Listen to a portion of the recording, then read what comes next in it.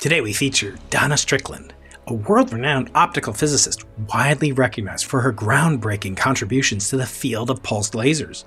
In 2018, she was honored with the Nobel Prize in Physics for the practical implementation of chirped pulse amplification alongside her colleague, Gerard Mourou. Her brilliantly blazing research has left a lasting mark in many fields, and most notably it has significantly advanced laser eye surgery, something I benefited from myself many years ago, which has enabled doctors to help millions of people around the world. Donna fell in love with science early on, and as she grew up, so did her love of science. Today she'll share some of that love with us, so buckle up and get ready to peek into the fascinating mind of a Nobel laureate.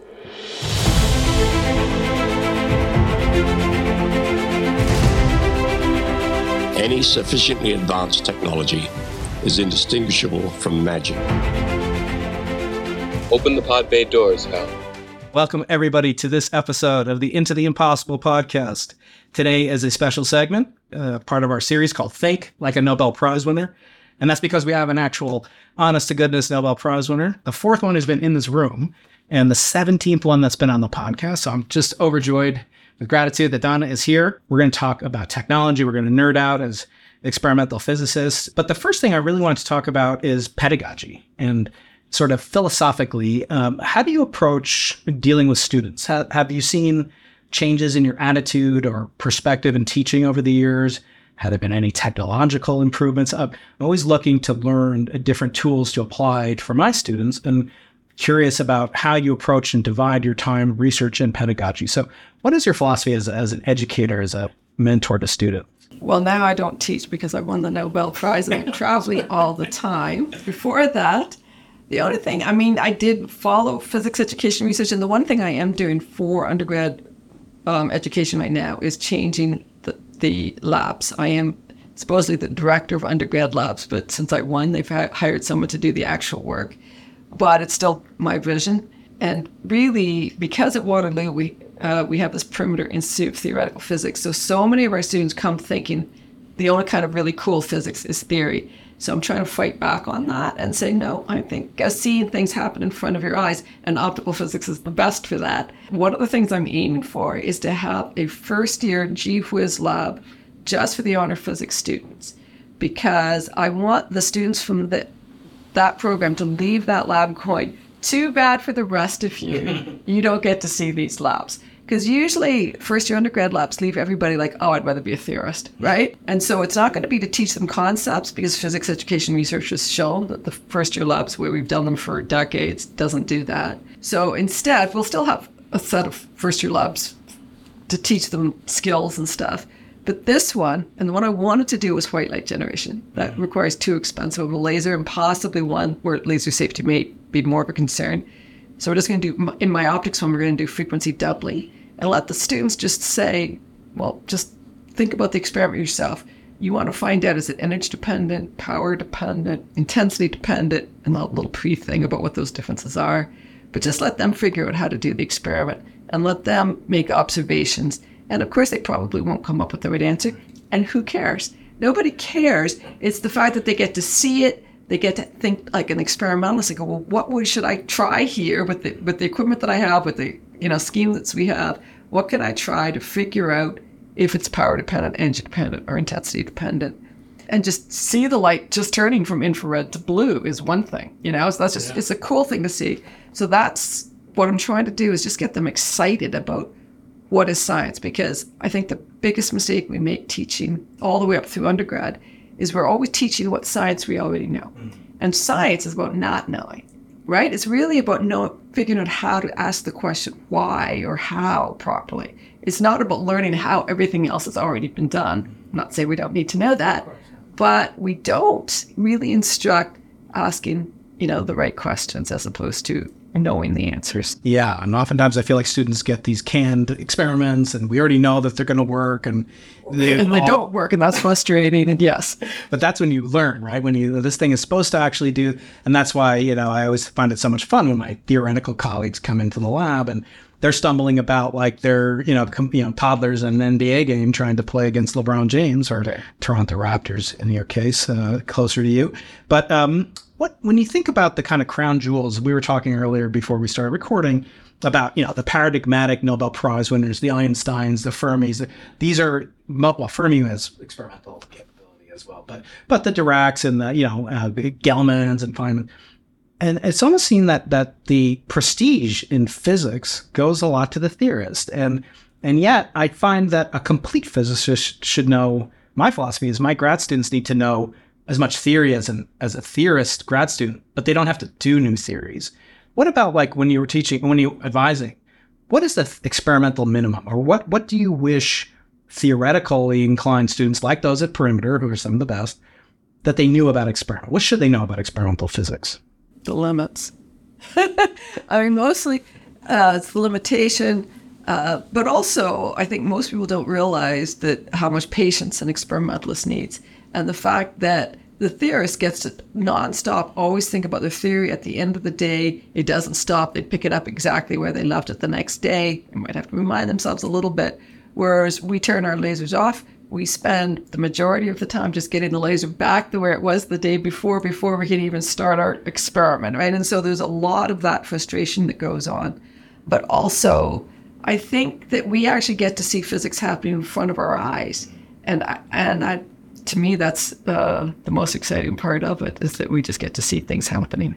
When I think back and I have lowered spirits, maybe I think about Galileo, and he was just an amazing writer as well as a scientist, obviously. And he would say things like, measure what is measurable and make measurable what is not yet so. And I wonder, when you were, devising this new, heretofore unknown technique, was it done, with a teleological purpose in mind, that you wanted to solve a specific problem that would lead to, LASIK and all sorts of other things, or the technological breakthroughs that you've enabled or your technology has enabled? Or was it just, playing around? Like, what was it? Was it driven from a fundamental or with an ultimate goal of a technological application? There was an actual goal to do a fundamental physics exploration. We were trying to do a high-order nonlinear optical experiment, whereas with regular lasers, they were able to simultaneously absorb the energy of 2 or 3 photons. We were going to try to jump to 9 photons. And so that was not going to require just a regular laser. It had to be an intense laser in order to have that photon density. And so we had the actual practical goal of needing the intense laser, but it was to just study how does light and matter interact when the intensity gets that high. That was, so we were not thinking how to cut glass. We were not thinking, this could be used for medicine. There was none of that at all. It was a fundamental pursuit of optics, but we needed the tool to do it. So you had to invent the measurement tool to do something. Yeah, I would say when I have on, someone of very high caliber, and I'm blessed to have on many guests of just great accomplishment. But I always say, I have to ask you about the actual Nobel Prize. I have to ask you. It would be like if I had Rush here, the rock band Rush, and I didn't ask them to play, Limelight. It's not a good skill for a podcaster to have to neglect a description from the creator of this. So can you explain, what is a chirp? What does this have to, what was the actual breakthrough discovery that ended up being that object of recognition that resulted in your Nobel Prize? So first, the word chirp, we could have just called it stretched pulse amplification, because that's really what it is. But a bird's chirp is the fact that its audio frequency changes in time, which is, the sound you make, right? They're the notes they play. And it turns out that to stretch our pulse, we use dispersion. And we use it in a fiber. That's just that the red colors travel faster than the blue colors. So although they all start together, by the end, the red is out ahead of the blue, and that's a chirp. So we called it chirped pulse amplification. And the point is that, like I said, we were already in the range where you could have a second order or third order nonlinearity just with lasers. And this is what was stopping people from pushing the laser power even higher. When you tried to amplify a short pulse, it got too powerful. And the nonlinear interactions actually caused damage in the rods. Okay. And I like to say that for the experiment, what we were trying to build was a laser hammer.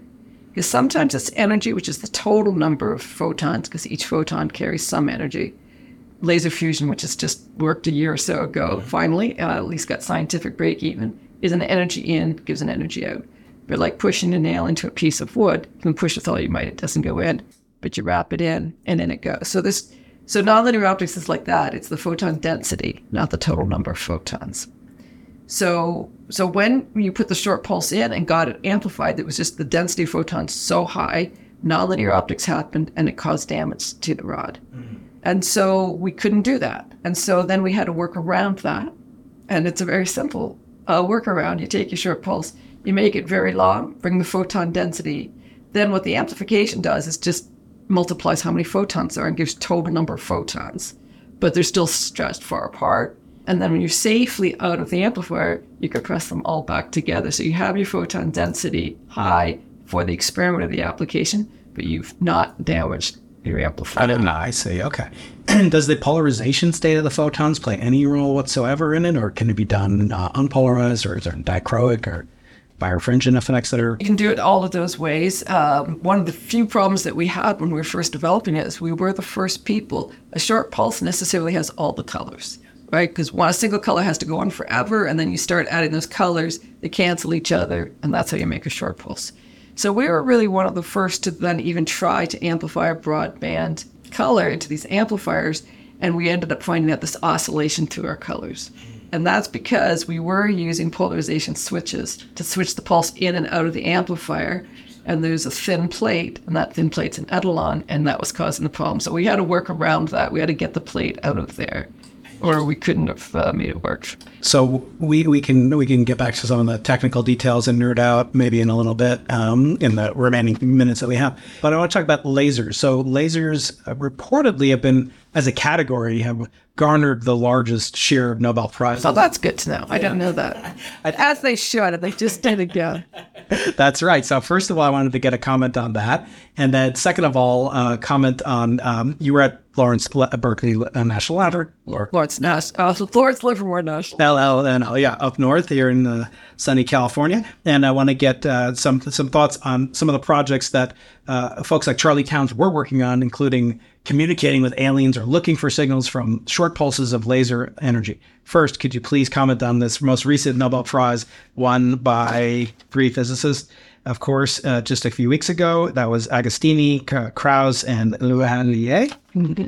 So how did you react to that? Obviously, you said it was a good choice. I was very happy about it. I actually did my postdoc with Paul Corkum notes, so we kind of did think he might win if Attoseconds won. But I mean, I don't want to take it away from the other 3 because they all deserve the Nobel Prize too. And so obviously we're happy, but I am an ultrafast laser person, and that's the ultimate ultrafast right now is attoseconds. Also, most attosecond work is done with CPA lasers, and so it was our laser that helped push.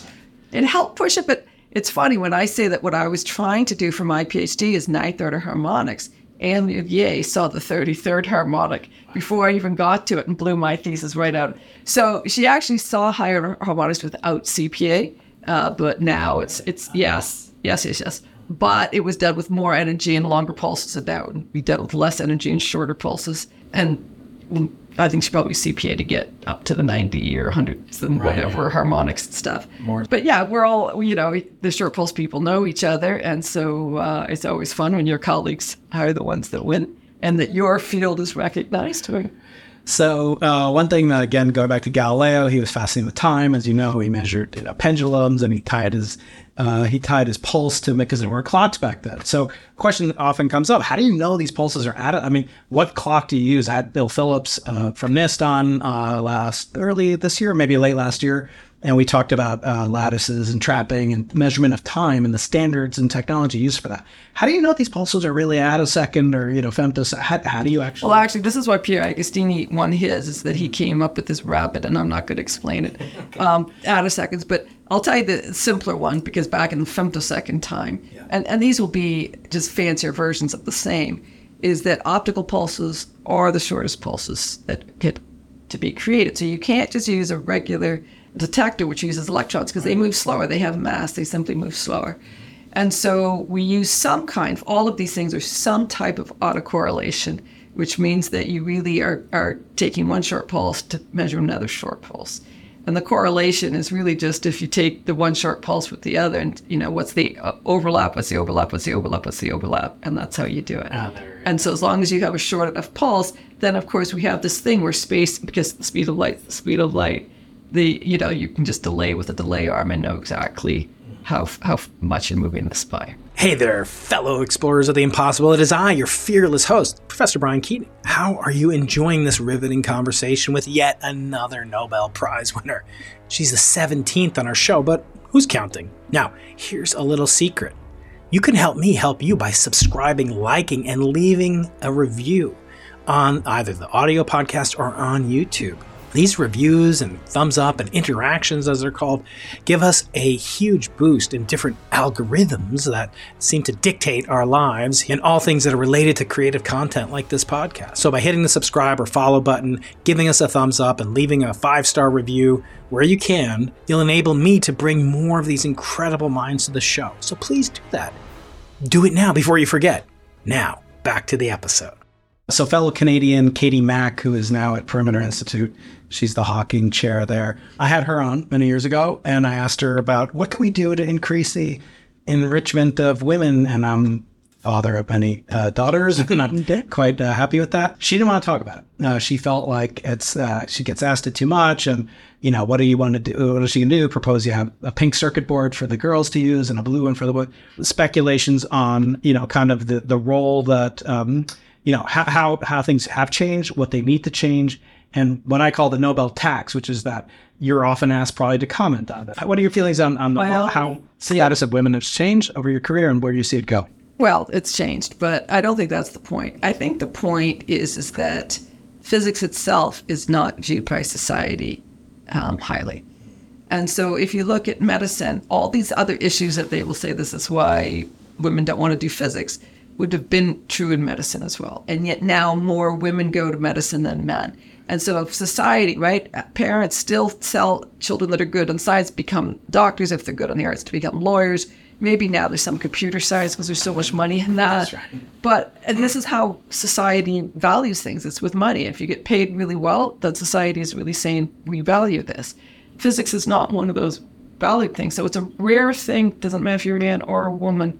And so this is where I sort of stand until society says this is something to do. I find it very strange to say, why don't women want to do it? Well, they just don't want to do it. So overall, lift all boats, and there'll be some fraction of women that get involved. I've noticed many more women, just in my 20-year career here, that have gotten involved with it and excelled, and starting to worry, is there a pendulum effect? And I have to worry about my male students because, it's 60% of all college graduates are women. It's gone up to 70%. At some point, we have to worry about it. And there's certain fields. I mean, we have a school of optometry. It's the only English school of optometry in Canada. And it's mostly women. And I never hear anybody say, wow, what happened? It used to be mostly men, and now it's mostly women. And when do we start asking, where are the men? Yeah. And that doesn't seem to be a concern, and yet the lack of women seems to be a big concern in physics. So I think we have to always be concerned about it, and I think the other real problem, and the problem in the 70s in my time, is that women were told we could do anything, but the men were told you also have to do your share. And this comes even back to, if you think about Maria Goeppert-Mayer, when she won her Nobel Prize, the newspaper here wrote, San Diego housewife wins a Nobel Prize. And that's because everybody had to say, it's okay that she's doing science because she's also doing all of her women's jobs too. Well, this is not possible. It's not possible for us to do twice as much, right? So you will have around the world gender equity when we also let men look after the children and the elderly. It bothered me during COVID that it was like, well, all the women have to lose their jobs because they're the ones who have to look after the kids or look after elderly. Why? I don't think women are more caring than men. I think that's just as offensive as saying that, women aren't as smart as men, right? There's none of this, if everything was equal and everybody took their share, then everybody, could have an equal shot at it.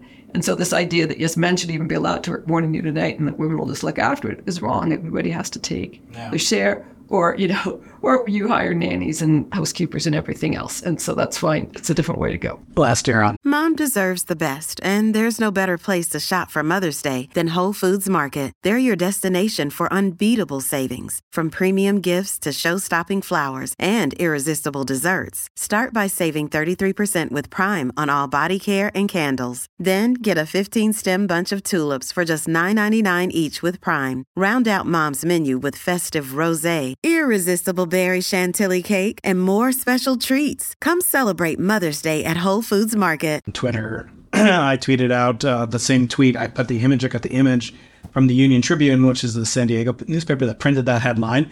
And I put it on my Twitter account, and I shared a screenshot from JPL when your co-laureate in chemistry, Frances Arnold, who's a friend of mine, and the widow of my postdoctoral advisor, Andrew Lanning at Caltech. And it said, JPL mom wins. It said Caltech mom wins Nobel Prize. Son is JPL flight tech. And it was the same thing. It's like completely defined. But then just 2 weeks ago, when I can't pronounce her name, Karolina, the Hungarian woman who won for mRNA, she won. She was like, yes, I'm a mother of a swimmer. So the kind of attitudinal. And Frances took it all. She was like, well, they corrected it down. But, you wonder, how much have things changed, and how much do we put, just men and women at a disadvantage by kind of antagonizing this relationship, which, as you said, should be a mutual thing. It shouldn't Absolutely. be. And now many of us, unsung, not just that you're taking care of kids, is that at our age, I'm taking care of my parents. Yes, exactly. And we're kind of sandwiched in, and we have way too much stuff going on. That brings up something. You've done some heroic videos that will get probably more than this one, unfortunately, views on YouTube with Wired magazine, I think it was, and millions of views explaining different ways.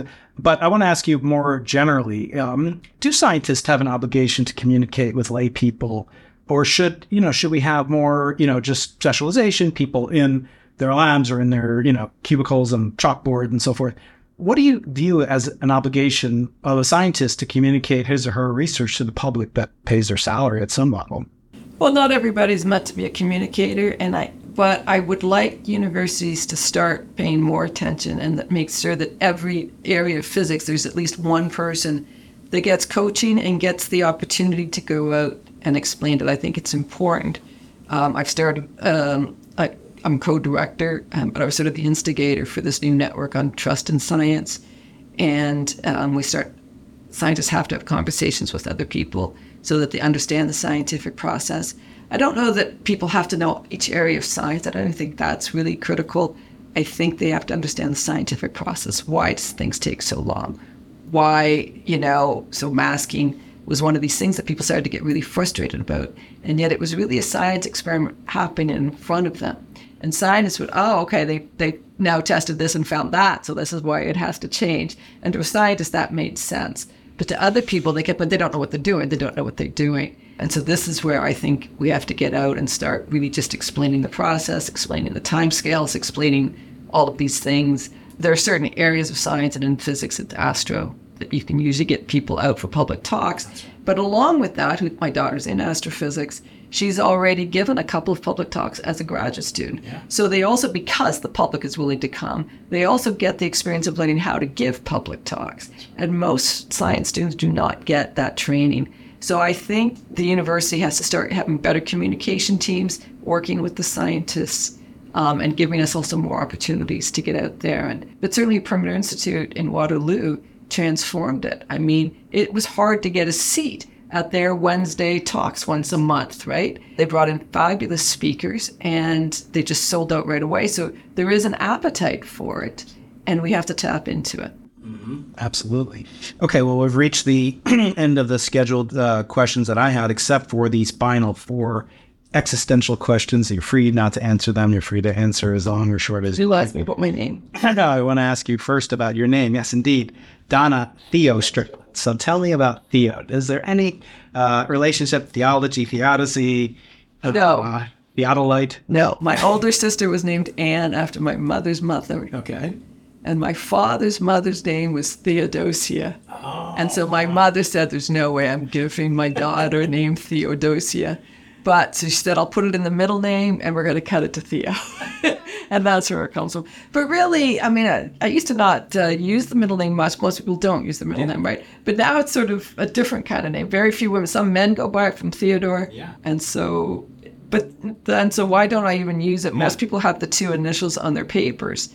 But my very first paper, I was very interested in making sure that they understood that I was a woman, because it was rare to be a woman in the laser business. And so the paper was at Optics Communications, and it let you put your full name. So I just wrote Donna Strickland. And I didn't, so that was long enough. I didn't need the Theo.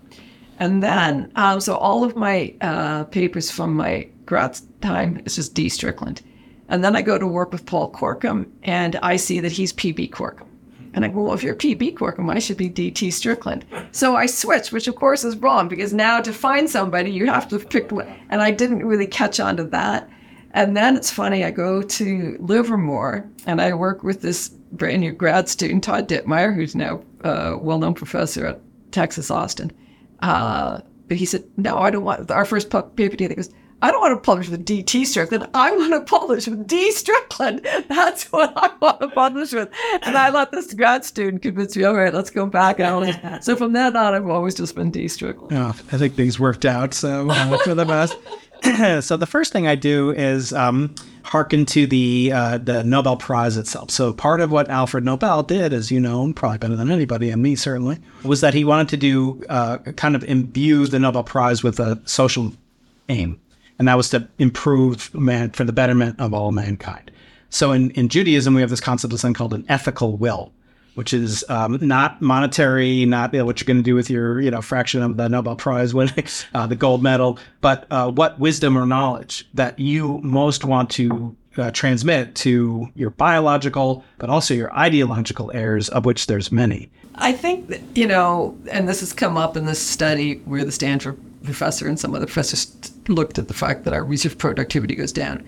I think the one thing that once you win the Nobel Prize, I think because people listen to us and they don't listen to other scientists, the onus is on us to start talking about the importance of science. I think I'm a big believer that it's an economic driver. Obviously, it can help things with medicine and all these other things. I also think it's important for people to understand that you can be working on something like studying nuclear magnetic resonance and not realizing that it's going to end up being a magnetic resonance imaging machine in a hospital 50 years later, right? And so you have to let scientists have that time and that, just area to explore whatever they want to explore, because you don't know what's going to leak down there. So I think that's the one thing I would say is that we do have to get out there and play our role as ambassadors for science. Very good. The next question. So this podcast originated as part of the Arthur C. Clarke Center for Human Imagination, which I'm associate director of here at UCSD. And I like to address the next final three questions to different aspects of his career, but we'll tailor it to your take on it. So one, have you seen the movie 2001, A Space Odyssey? No, because I don't like science fiction. You don't like science fiction. Okay. Well, there is, I'll phrase it in the form of Richard Feynman. So Richard Feynman was once asked, what is the shortest sentence that contains the densest amount of information that human beings have learned about the universe? And I usually say, what kind of thing would you put on a time capsule that would last 1 billion years?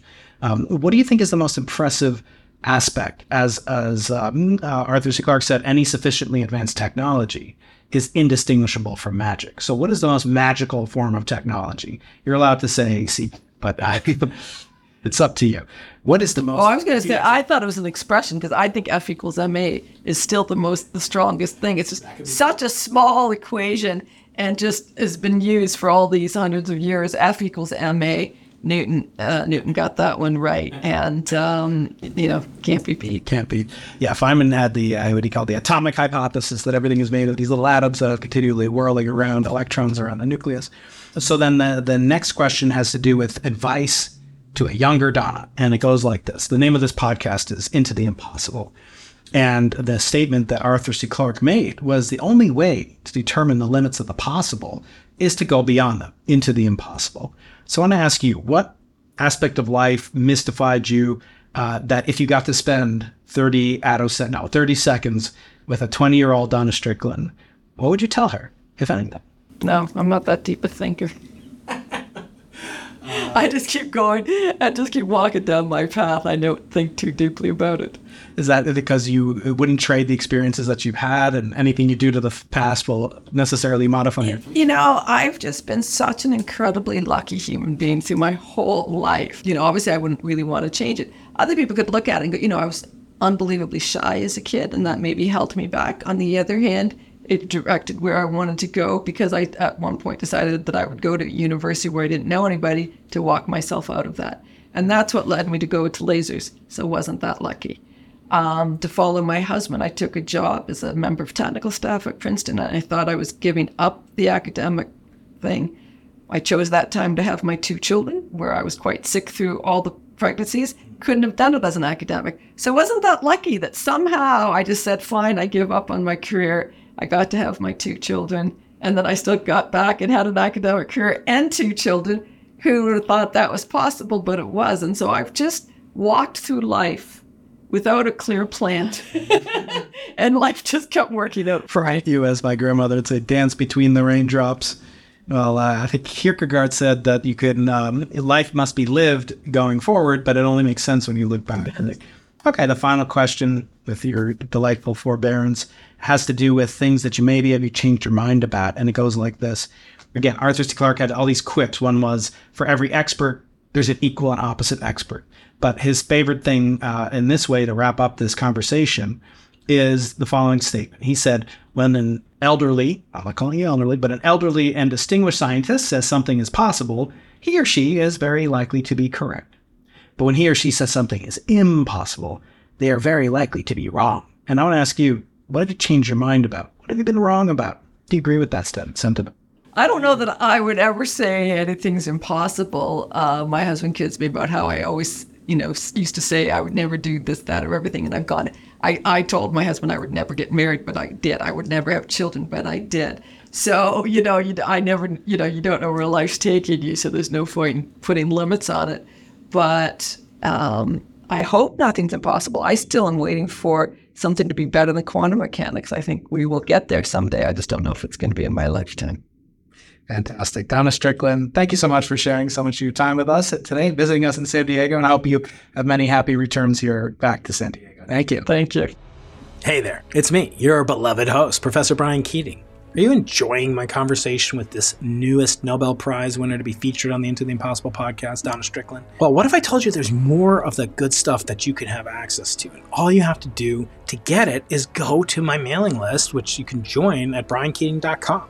By joining, you also enter a giveaway for a piece of 4 billion-year-old space dust. How cool is that? And if you have a .edu email address, you're guaranteed to win. So go to briankeating.com and you can enter in the pop-up splash screen that you'll see there, and I will see you in the next episode with my utmost thanks.